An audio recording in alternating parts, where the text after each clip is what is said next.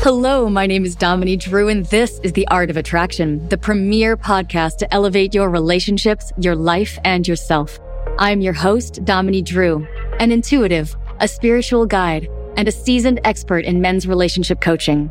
I've used the methods in this podcast to completely transform my own life and relationships, and now high performers in every industry hire me to help them do the same.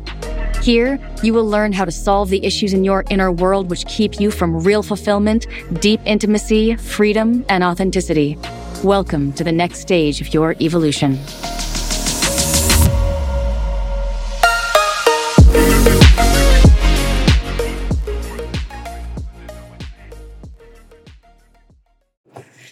Hello, everyone out there, and welcome to The Art of Attraction with Dominique Drew. So glad to be back with you this week. I hope everyone's had a fantastic last few days, is enjoying the last few days of summer. Sorry to move some things around here, making some squeaky noises at you.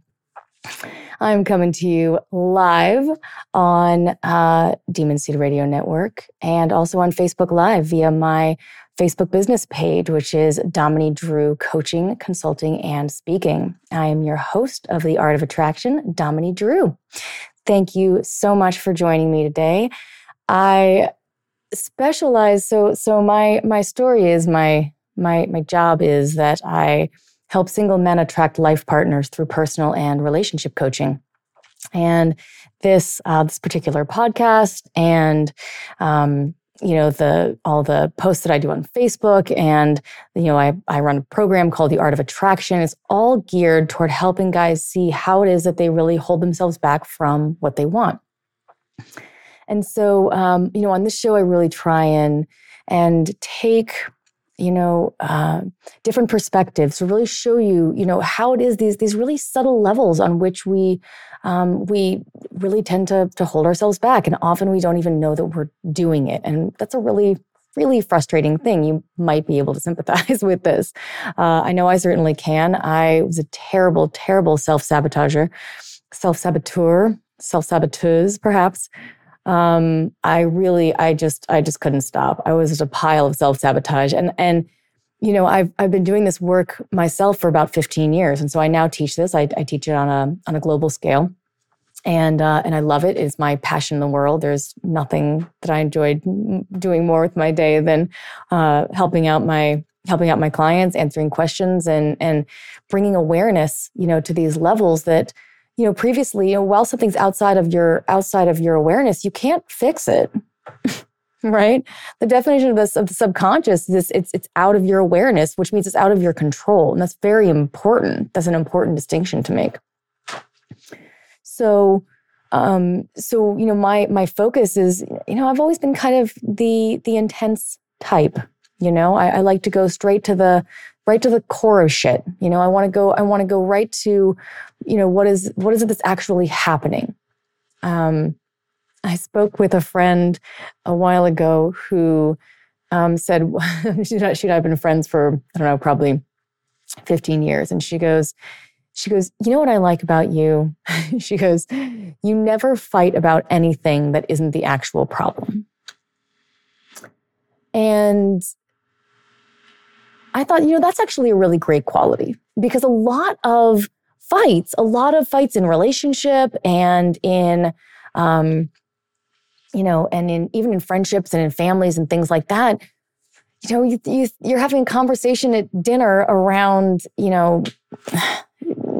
training the dog, and all these energies come up. I can't believe that you do it that way. It's such a stupid thing. It's like all of this, energy comes out, and you end up fighting. And sometimes you're not even at odds. Your opinions aren't even necessarily contradicting of each other. And that's a really powerful thing. When that happens, when you find that there's just way more issue than there should be, why can't I find anyone? I've had clients call me from the middle of Denver and say, there's no women here. Okay, well, there definitely are. There's like 3 million of them or something. So it's not that, right? Your problem is not logical, because if your problem were logical, by definition of it being a problem, you would have, that indicates that you've tried to fix it and been unable to, right? Otherwise, you wouldn't call it a problem. You'd call it a thing. This thing happened and I fixed it, and it's not a story anymore. So by the time somebody's on the phone with me, it's a problem, And if it's a problem, that means you've tried to fix it and haven't been able to. Well, why haven't you been able to fix it? Because it's not something that you can fix with your brain, It's deeper than that. So when you have those conversations at the, Thanksgiving table, not that I'm speaking from experience, because I'm definitely not, but so you're in the Thanksgiving table and you're talking about your, whatever it is, the conversation comes up and all this energy comes out, and all of a sudden you're in this big fight. And the reason why there's more energy than that is logical, or then that makes sense to that situation, is because the emotions aren't about the actual situation. Okay. They're about something that happened, 40 years ago or 10 years ago or 20 years ago. So, and then that gets triggered. We call that a trigger. Okay. So if you, if you're at the table and something just upsets you wildly, or your partner, checks out another woman, or is flirting with her ex-boyfriend, or talking to her ex-boyfriend, because flirting is more subjective, isn't it? So, what is it? What is it that's something triggers it, and you get so mad, you get wildly jealous, or you get something like that? Well, the reason is because some shit happened that scared you early on, and now that just got touched, that just got triggered. So now what actually ends up happening literally in the moment is you're no longer present. You're no longer in the moment. You're 15 years ago. It's like a literal connection.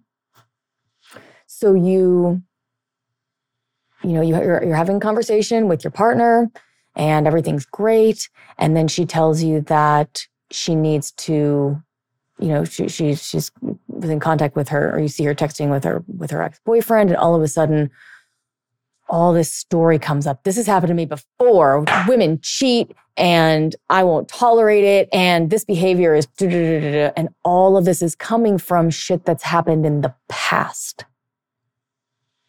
And you can tell because the logical, reasonable response to that might be, oh, how's your ex doing? And really listening to the answer. And if she dissolves into giggles and blushes, okay, that tells you a little something. But if not, she might just say, oh yeah, he's got this lamp that I left there years ago, and I was trying to get it back. Something like that, Or, and here's a crazy idea, you could just ask her.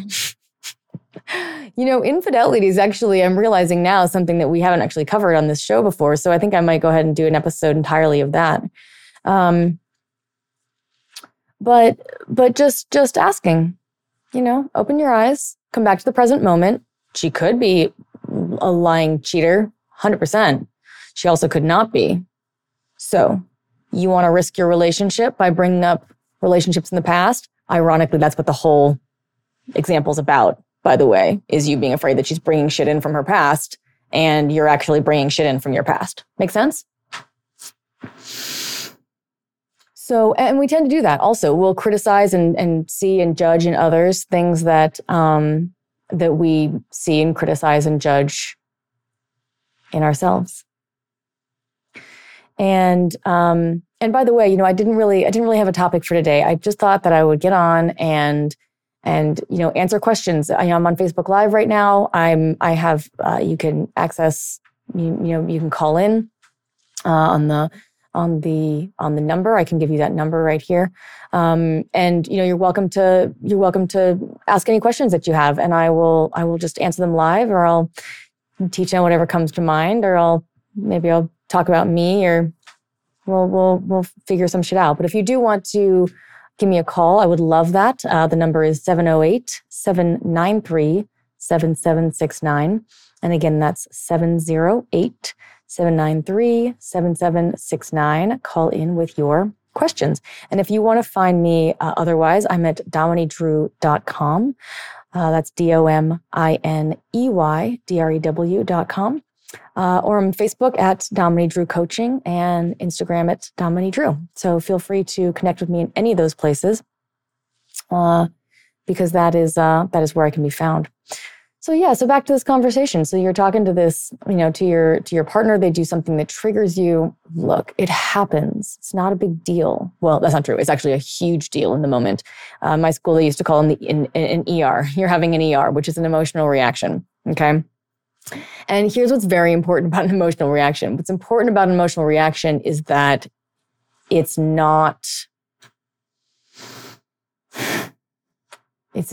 in response to the current situation. So part of it is real. Yes, she's texting her ex-boyfriend. That's the end of the material fact that we've given about this situation so far, right? All you know is that she's texting. You don't know what it means. You don't know what her intention is. You don't know what they're saying. You don't know, any of this. So it's just this sort of very, actually what really is a very benign situation. But there's all this hullabaloo around it, right? There's all this drama, okay? So when drama comes in, right? Oh my God, she's definitely cheating. Yep, it's happening to me again. Oh God, see? There's so much in that. I say that sometimes like, oh, see, like you're right, because that's what we're doing, right? From early age, we form these incredibly powerful assumptions about the world, and then we spend our lives proving ourselves right. So if you ever find yourself, here's a little hack that I just came up with in the moment. If you are, if you find yourself in that type of situation, right? You're objectively, there's something going on that's not from right now. Then you can go to that place. Okay, what part of this is from now, and what part of it is from before? That's the name of the game, right? So if you ever find yourself, here's the hack. If you ever find yourself saying, see, to your friends, in your own head, to your partner, yeah, see, there's never any parking. I told you, see, you're proving yourself right, which means A, you created that situation. Let's be real. You picked the time to go when there was no parking. I mean, you will prove yourself right no matter what. We're very, very, very powerful beings, like way more than we realize. And I'm going to come back to that, very powerful beings. And so, when you have that experience, see, it's like, it gives us a little boost of pleasure. Okay. There's a little bit of, feels good. There's pleasure in that. It's called negative pleasure. It's not, it is real pleasure. But it's not like great sex pleasure, right? Like that's like pleasure. And you're like, yes, this feels so good. I could just spend the whole rest of the time making sex noises on the show. And I bet it'll get more downloads on the podcast than anything else. So in lieu of doing that, there's that pleasure current, right? Of that like life force. And you're like, yes, there's like a yumminess to it. It's juicy and it's rich and it's beautiful, right? It's spectacular. It feels great. Negative pleasure has a little bit of a different quality to it. Negative pleasure also feels good. But it doesn't, it feels good in a different way. It's like have you ever like been in a fight with a partner and just launched this really snarky response and like, it feels kind of good, right? Like it's not, it didn't make the world a better place. It probably didn't help you win the fight. You may have vanquished your partner. Congratulations in the moment. But it didn't solve the fight, right? Because that's not going to solve it. Being right does not solve the problem, gentlemen. And some ladies, really. Being right is a huge form of negative pleasure, okay? I just posted this statement online. a little post or something online where I was like, would you rather be right or would you rather be happy? Either one's fine. Doesn't matter to me. It's not going to affect my life. But I tell you what, the things that people will do to not, to be right is extraordinary. Like look for this in life. Look for it. It's amazing. They will do anything. And it's survival based. So they will literally do anything. Some people will die. They would rather die than be proven wrong. And that's not as crazy of a thing as it kind of sounds like it is, because it's linked to survival. If I'm not right, then who am I? If a lot of your identity is wrapped up in being right, rightness was very important in my family. It really was. And, I'm the youngest by several years. And so I tended to be the least right for the most amount of time because I didn't know as much. I didn't, in formative years with children, it's, you learn a lot in a year. So if you're only a year older, that's still a big, it's a big shift. Mine were, more than, 4 and 6 years older. So I was always a little bit behind the eight ball, and that's just kind of how it was. And that's an okay thing. But I was behind the eight ball in a family that valued rightness. So often I found myself, getting disempowered. And really, that's not really a victim place, It's only a victim place if I also buy into the need to be right. So if I'm that child, and I am, who's sitting at the table at, 10 years old, and I keep being wrong. I'm trying to keep up with the family and be cool. And, because family structures have different priorities. Some families are incredibly loving, supportive. The Latin family structure tends to be very warm and and there's also crazy drama and great romance and passion and craziness and, high emotions. And, every style has their distortion, right? Every gift has its counterpart or its distortion. We defend using our strengths. So if you're naturally very loving, then you will distort to you will overly love. So for example, I'm a very loving person, and that's very much a core quality of mine. And you're on there. So there I was. So I was a very loving being, and when I got threatened, I would distort that core quality of being able to love people, and I would default to acceptance. I would make everything okay. That's not love, to be clear. That is not love. It's a distortion of love. So I was naturally very loving. And when something happened that I didn't like, I would become a doormat. I had no boundaries. I had to learn boundaries, learn them. So as in I didn't have any, I had to create them. I had to make them out of magic. I had to pull them from thin fucking air. I had none. I was experiencing something called enmeshment, which is when you're so close with someone that you sort of bond with them, right? And some level of enmeshment is going to be somewhat inevitable, but I would do it a lot. And I did it with my relationship with my mother a lot. And so, who's an incredible woman. But enmeshment's not really good for anybody ever. And so what I would do is, I remember this time, basically I couldn't tell the difference between me and her. So I couldn't tell what I wanted, for example. I just couldn't tell. I didn't know what I wanted. And for the people who are joining me on Facebook Live, this is really just an open Q&A session. So if you have questions, please throw them at me and I will go ahead and answer them live. And for everyone else, I'll just give you that number again to call in if you have questions. It's 708-793-7769. And again, that is 708-793-7769. Okay. So enmeshment. So my mother and I, basically, I couldn't tell what I wanted. I could only tell what she wanted. So, and she's a strong personality, right? And so am I. But it was so distorted. right? I just couldn't stand up for myself is basically,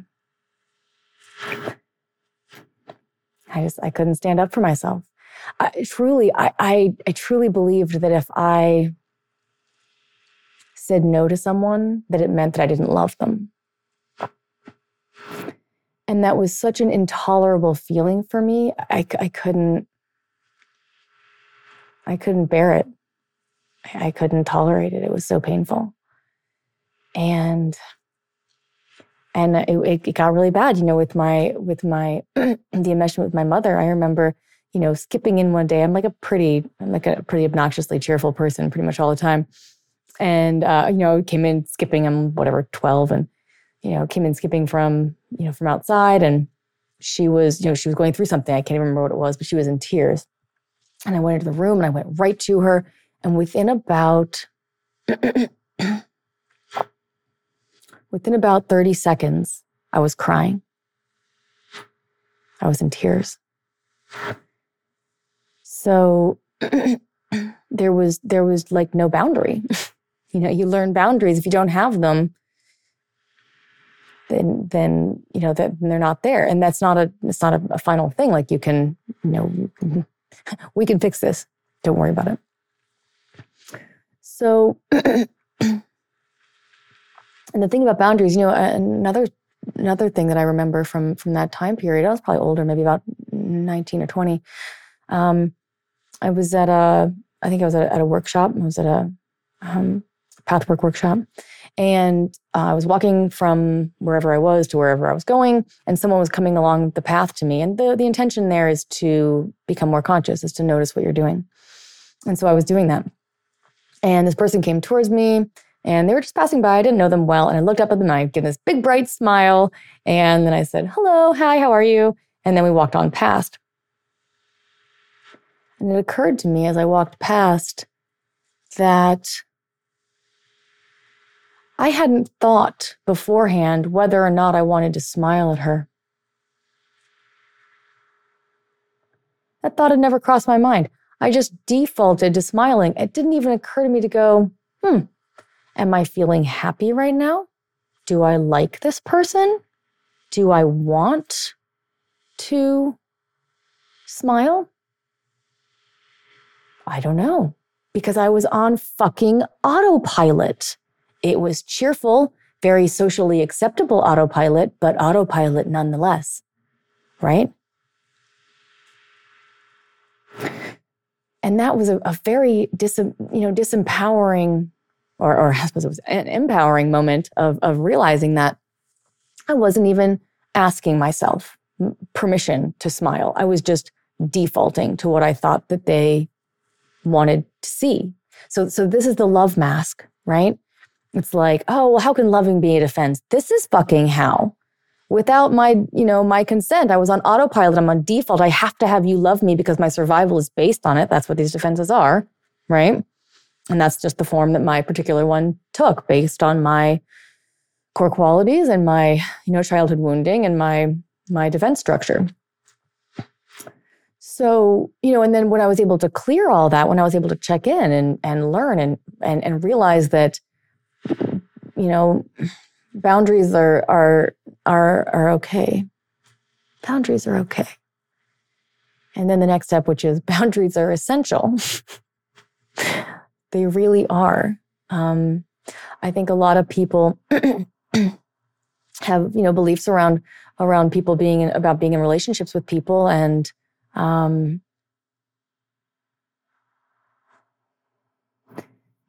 when you're in a relationship with a person, you need to share everything, you need to do everything together, or you need to love each other all the time, or the sex always needs to be amazing. It's like, okay, well, so life is still going to happen. Yeah. So, be aware of that. Be aware of what it means. In my course, here's a little free peek in one of the weeks, we do an exercise that is just, go on a piece of paper and write down the words relationships are, and then finish the sentence. Whatever is true for you, whatever is the first thing that comes to you. And it helps to breathe first. Maybe you need to do some of that right now. So as that, as you breathe, you come down into your body a little bit more, you become a bit more present, right? And you're able to see more clearly, because otherwise, we have these stories, these voices running in our head all the time, which, by the way, is also fixable. Mine are gone. After about 30 very active years, they are actually gone, which is great. And so anyway, these things are going on in our head all the time, and if we're able to drop into our body, we get more of a real answer. So that's why I really emphasize that in our work. So, hi everybody on Facebook. Hello, hi Jeff. Good to see you guys. So we do have a question. So, and I want to sort of link this into this lack of, this lack of boundaries, or how exactly that happens. And the question is, is how do you deal with anxiety? And this is a very, I get this question a lot. I have a lot of clients whose main, presenting complaint is you're too scared to go, to approach women, right? Approach anxiety is what we call that. And that could come from a number of different things. It could come from a lack of confidence, self-doubt, very negative self-talk. I was just on the phone with someone the other day who said, yep, I want to go out. And then I hear this voice in my head that says, she will never go out with you anyway. Or she's probably taken, or she's, don't even bother. And they psych themselves out and they never approach. And then they wonder 30 years later why they're still single. So anxiety is a big one. It's a big one around women.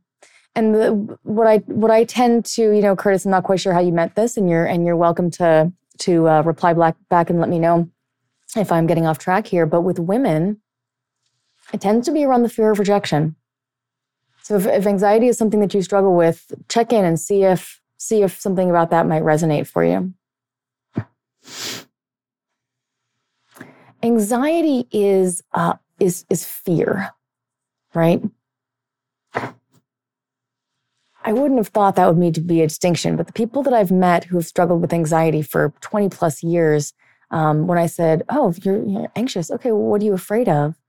And they looked at me and they were like, nobody's ever asked me that. In 13 years of therapy, nobody had ever asked. So anxiety is a low level of fear all the time, right? It's like having stress in your system. It's very hard in your system. I don't know all the details of what exactly it is that's in your system. Maybe cortisol is in your system all the time that's evoked by stress, and a low level of, and it's made to, and we've got some nurses and doctors, I think, on Facebook Live. So if you'd like to comment and correct me, please do. But the purpose of those chemicals is to get you off your ass and out of danger, right? Your brain's like, oh my God, something terrible is happening, quick, go. And so you go fear response. Oh, okay, that means danger.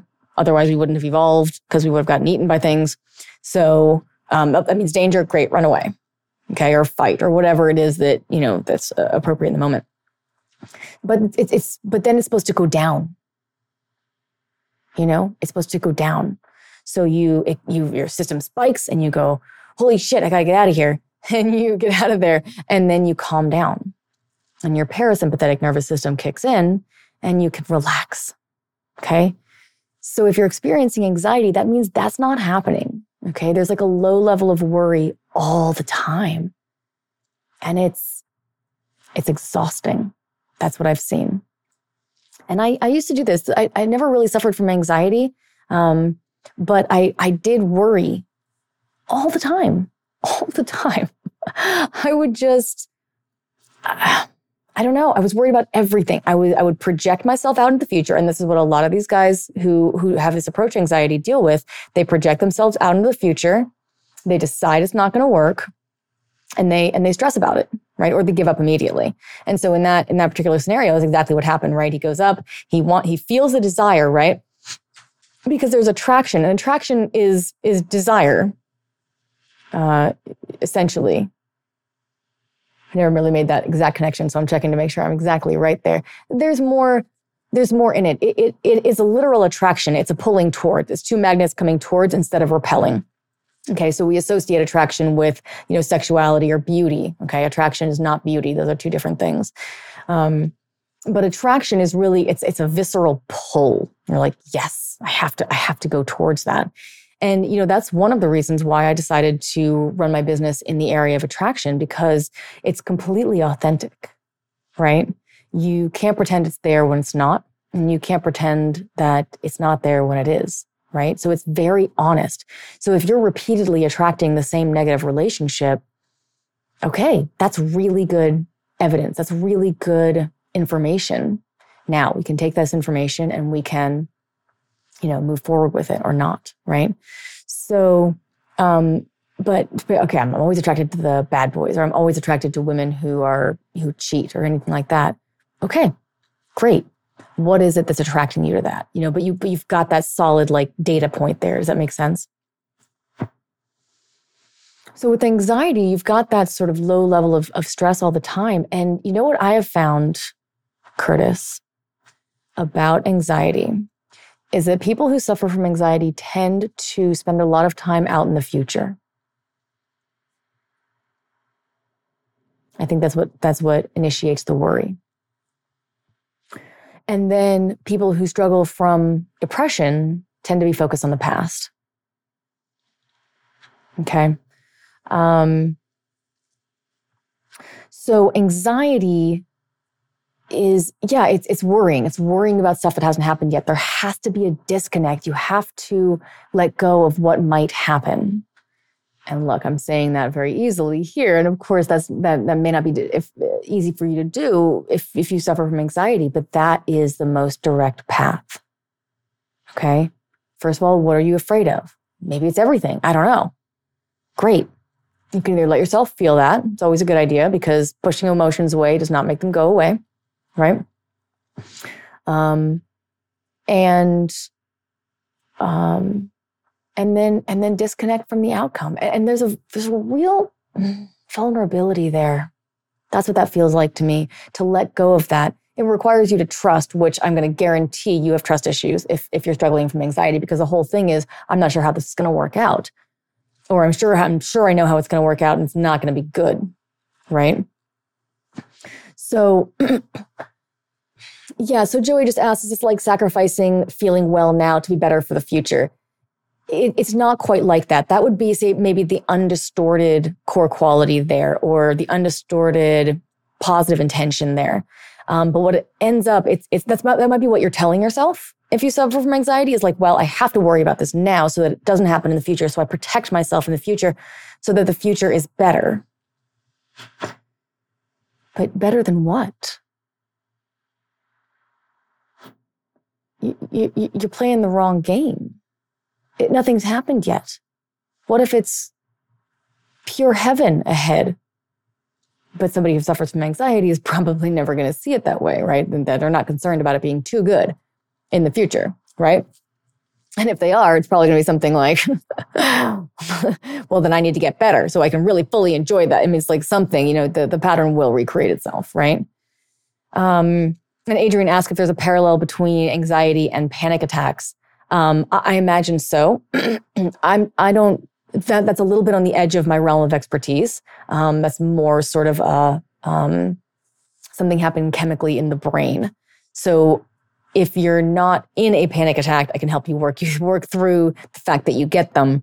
But that's sort of more going into psychiatry there, and that's not my area of expertise. But with anxiety in general, if you experience panic attacks, it's like, okay, so what is the fear? Like, there's a couple of things that you can do in the moment if you're experiencing a panic attack. And again, this is not my realm of expertise. This is just what I've found, some things that work. So I just want to be clear on that. I'm not pretending to be a psychiatrist, because I am not. But what I've seen is that, it's the thing about anxiety and about depression, about things that are really extreme like that, is that they feel all encompassing. Okay. There's no way out, and it's everywhere. Like, I'm anxious. Well, you're not. You're a person who is currently feeling anxiety. See the difference? It may seem small. It is not. It is very large. Because in the one sense, you're utterly helpless. And you might be helpless anyway. I'm not saying this is going to magically take you out of your panic attack, but boy, is it going to shift from, oh my God, this is never going to end. This is the world's ending. This is absolutely terrible. I can't handle this, to, oh God, this feeling is so uncomfortable.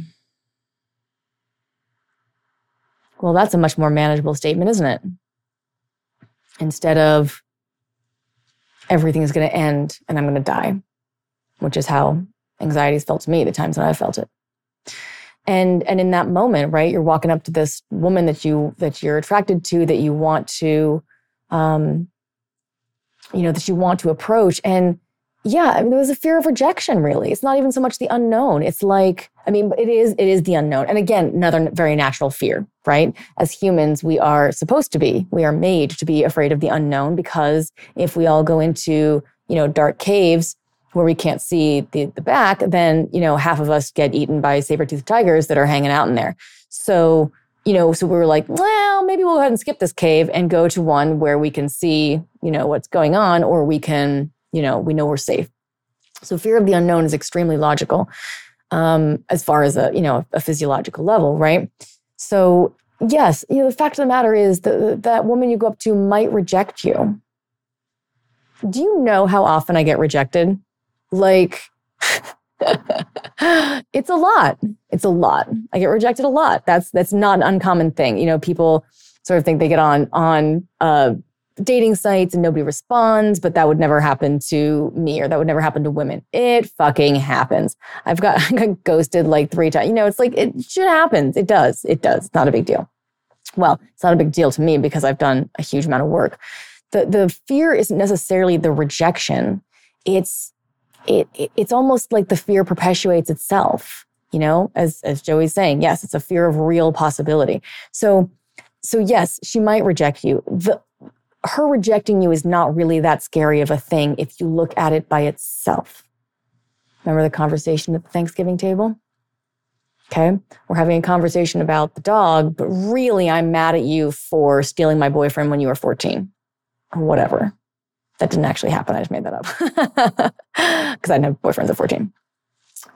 Anyway, so then all of a sudden there's all this buildup, right? Now it's not just like she's going to reject me. It's like she's going to reject me because I'm a piece of shit and no one's ever going to love me and I'm terrible and, I deserve this. And obviously she's not going to want you. Obviously she's not going to want you. Can you feel the harshness there on your own system? Can you feel how cruel you're being to yourself in that moment? Can you imagine behaving that way towards someone else?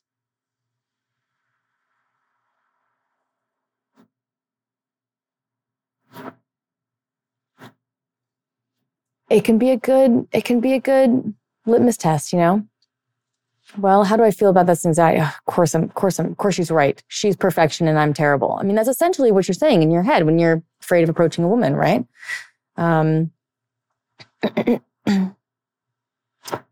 So if you saw someone else, if your friend was there and they were saying, there's no way she's going to love me. I mean, look at me. Look at her. God. Would you turn to them and be like, yeah, you're probably right. You don't stand a chance. And I don't mean fucking around. I mean, actually mean it. Probably not. We tend to be much kinder to other people than we are to ourselves. It's an interesting phenomenon. So hopefully that answered the question about anxiety. I got another question here. With regards to boundaries and lack of acknowledgement, what are some ways to appropriately acknowledge compliments? Boy, I used to be terrible at this. I was so bad. People would tell me I was great at something and I did not even hear it. I brushed it off energetically. If it came towards me, I would almost just let it pass me rather than having to own my own self-worth. And I think that when it comes to not being able to accept a compliment, that's really is what it's about, your self-worth. And I had profound amounts of self-hatred. I mean, a lot of self-hatred. So now I come across very confident and I have a lot of self-love and I can talk about how easy being rejected is. That's after a lot of work. Please understand that that's after a lot of work. Okay. I was not magically born without insecurities. I was a goddamn mess of insecurities for at least 25 years. So, and that's okay. That was my path. Right? That was the path I had to take to bring me to where I am now. So I wasn't able to do that at all. People would, I don't know, tell me I look good and stuff. I genuinely can't even remember what people told me because I didn't even hear it. So if you were to be like, oh, what's a compliment that people used to give me a lot? I genuinely, and I'm being totally honest right now, I can't think of one. I don't think that's because no one ever complimented me on anything. I think I just didn't hear it. Or maybe nobody complimented me, but it's all the same to me now. So then one day, and I rode horses, by the way. I rode horses for about 25 years, pretty intensively, and I was quite good at it. I was about 3 levels below the Olympics, and it was something that I put 25 years of my life into. That was somewhere where I had definitely gained skill. And somebody asked me one day if I was good at riding. If I was an accomplished equestrian. And I laughed and sort of, brushed it off. And for whatever reason, in that one time, I stopped and I thought, oh, well, that's not true. That's not true. You're lying. It's an untruth. If someone says, oh, you're really good at that, and you are really good at that, and you say, no, I'm not. That's an untruth. You're dishonoring yourself. Why would you do that? What good does that create in the world? Do they like you more because you're not good at something? Do you like you more because you're not good at something? Are you afraid of being arrogant by owning your own gifts? I worked my ass off for 25 years to be that good at horseback riding. And suddenly in that moment, I thought, that's not true.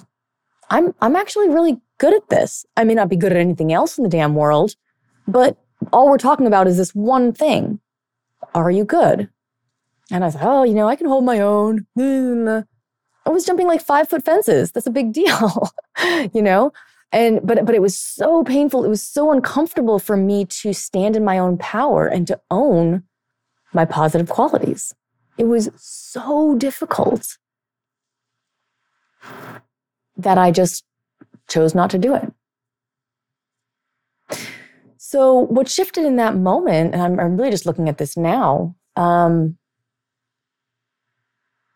just saw it differently. Suddenly it was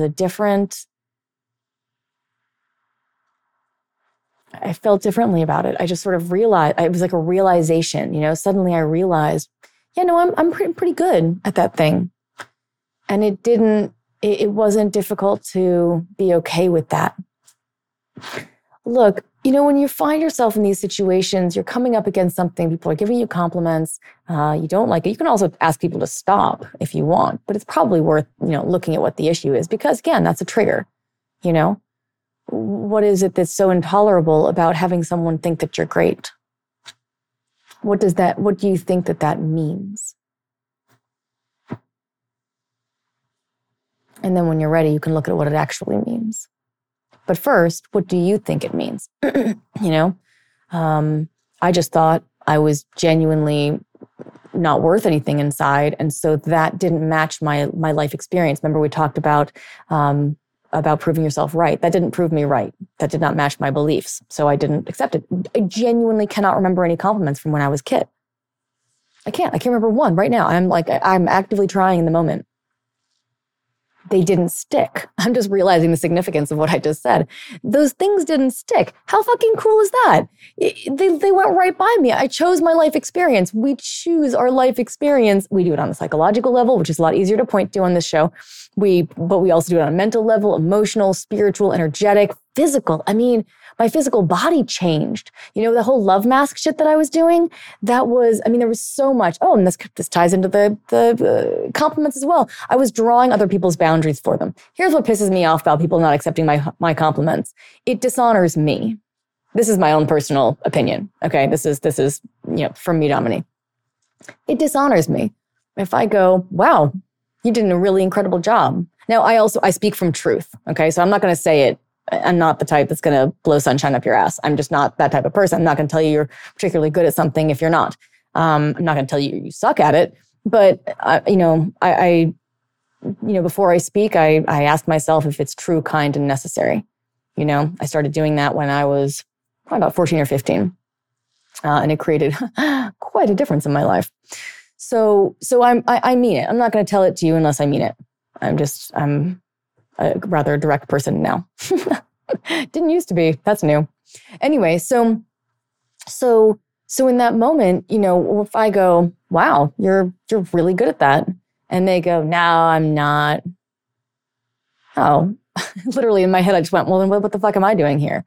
Like it's for some reason it feels to me like it dismisses me as someone who just gave you that compliment. Like I'm wrong or I'm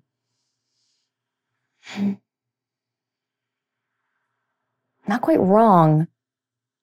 I feel unseen personally as I'm like walking through that scenario right now with you guys. I feel unseen. It's dishonoring of both myself and of you, the person trying to ask me if I'm good at horseback riding, to tell you that I'm not, if I am. It's untrue. It's unnecessary. And it's unkind. Yeah.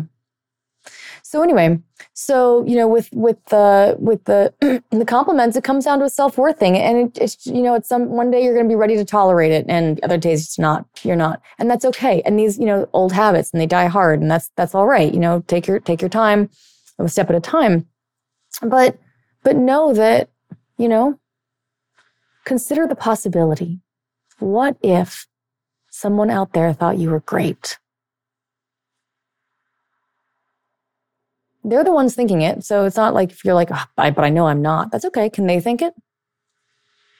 Would that be okay with you? Right?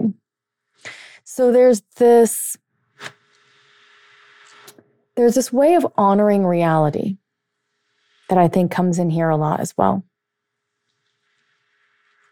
With the anxiety too. What's really likely to happen? What could that woman that you find attractive actually do to you that would be worthy of this much fear? What could she do?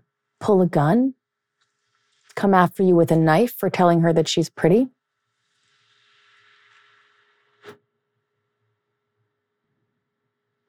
What are you actually basing this on?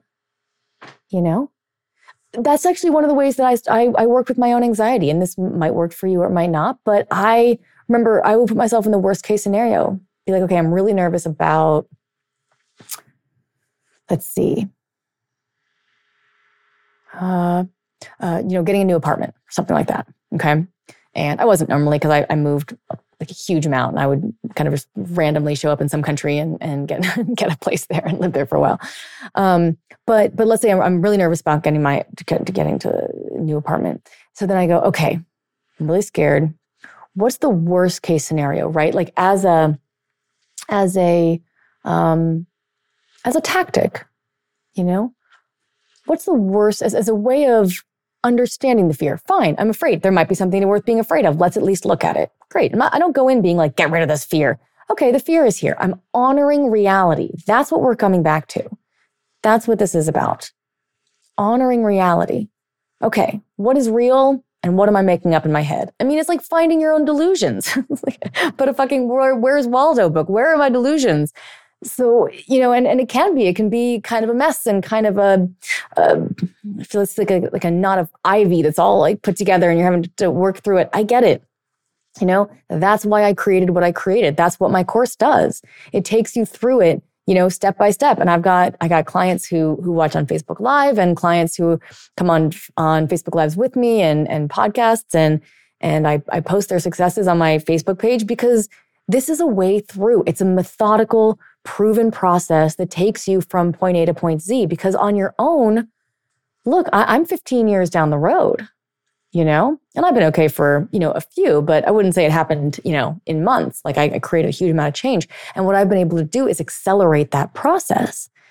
So how much would you rather work on this directly for, 8 weeks, for 2 or 3 months?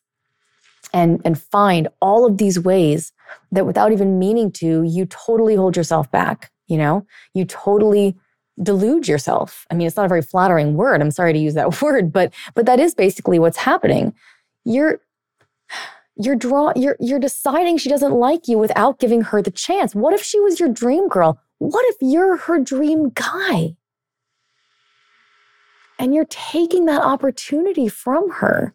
What if you're what she's always wanted, even though she's hotter than you ever thought than you could get?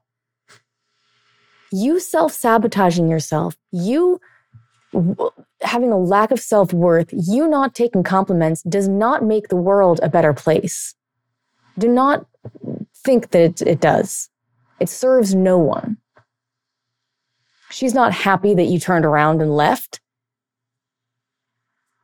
At some point I started going up to people and telling them how attractive I found them. Do you know why I did that? Because someone one time when I was 24, I was thinking of living in San Francisco, and someone told me I was pretty. That didn't happen much. Okay. That did not happen much. And I still remember it.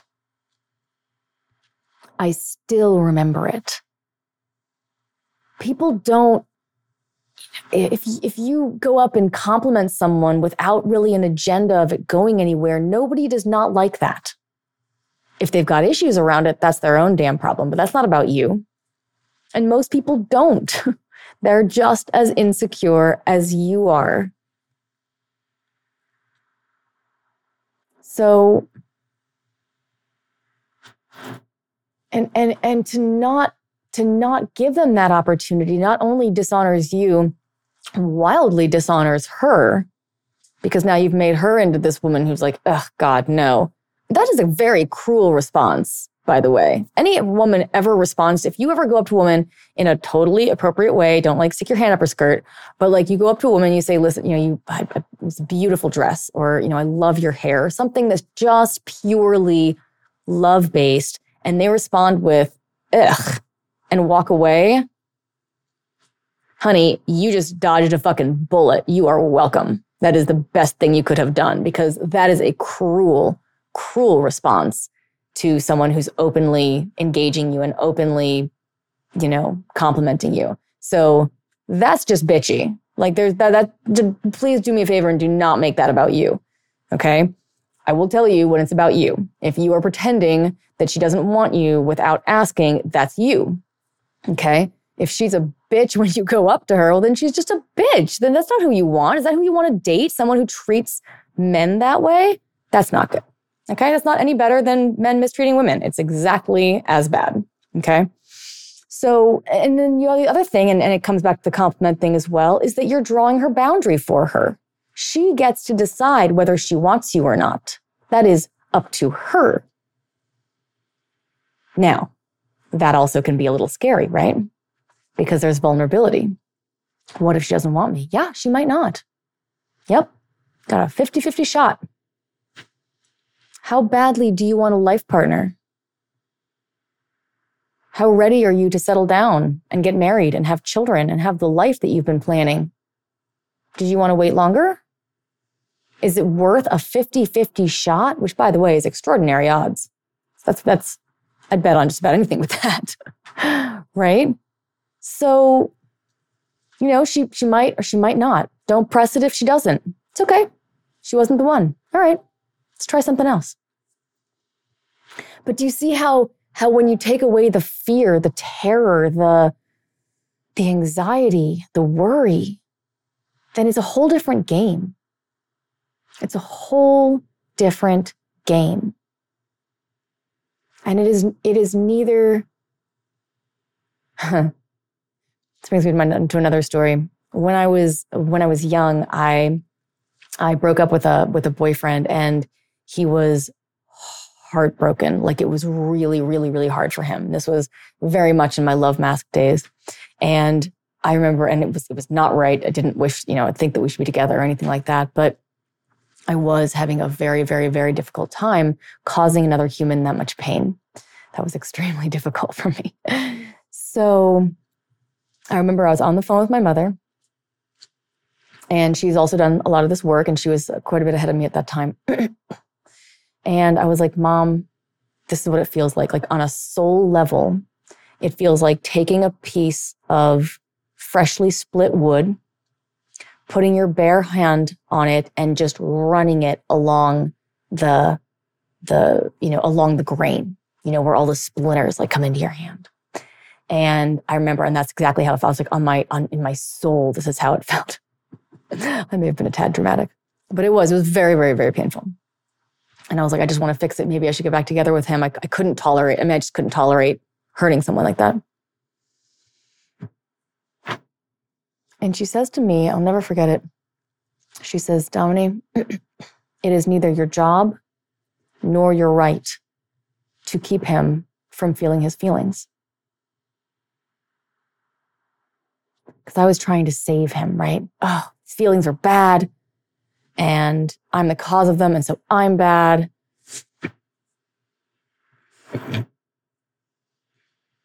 None of that is relevant. You don't know his journey. Maybe this is the kick in the ass that he needs to go and save the world. I don't know. It's neither my job nor my right to protect him, quote unquote, or to keep him from painful emotions. Pain is a part of life. We go through it. The point is to go through, come out the other side. So don't draw boundaries for others. Don't decide that you know what they want and then do that. It's okay to let yourself shine. It can be vulnerable. You might get hurt. What difference does it make? You're hurting now. Why not take a risk at something better? If you still hurt, great. Nothing's changed. 50-50. And those are pretty good odds.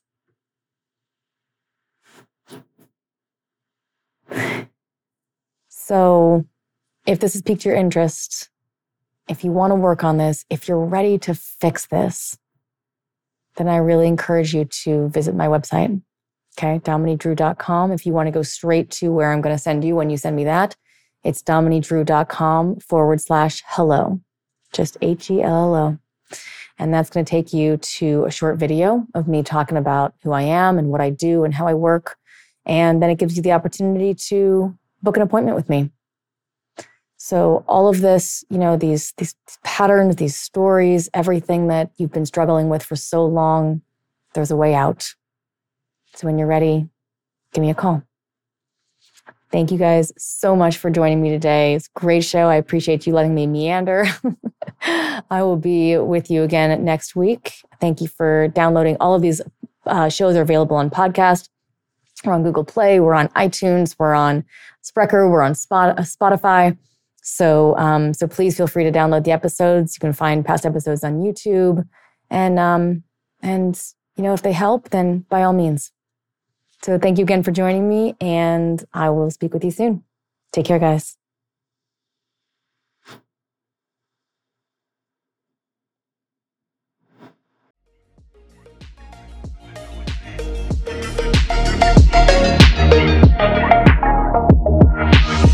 Thank you for joining me for this episode of The Art of Attraction. This is Domini Drew signing off and reminding you that if you love this podcast, please hit that subscribe button, rate us 5 stars, and most importantly, share this episode with someone you know needs to hear it. See you next time.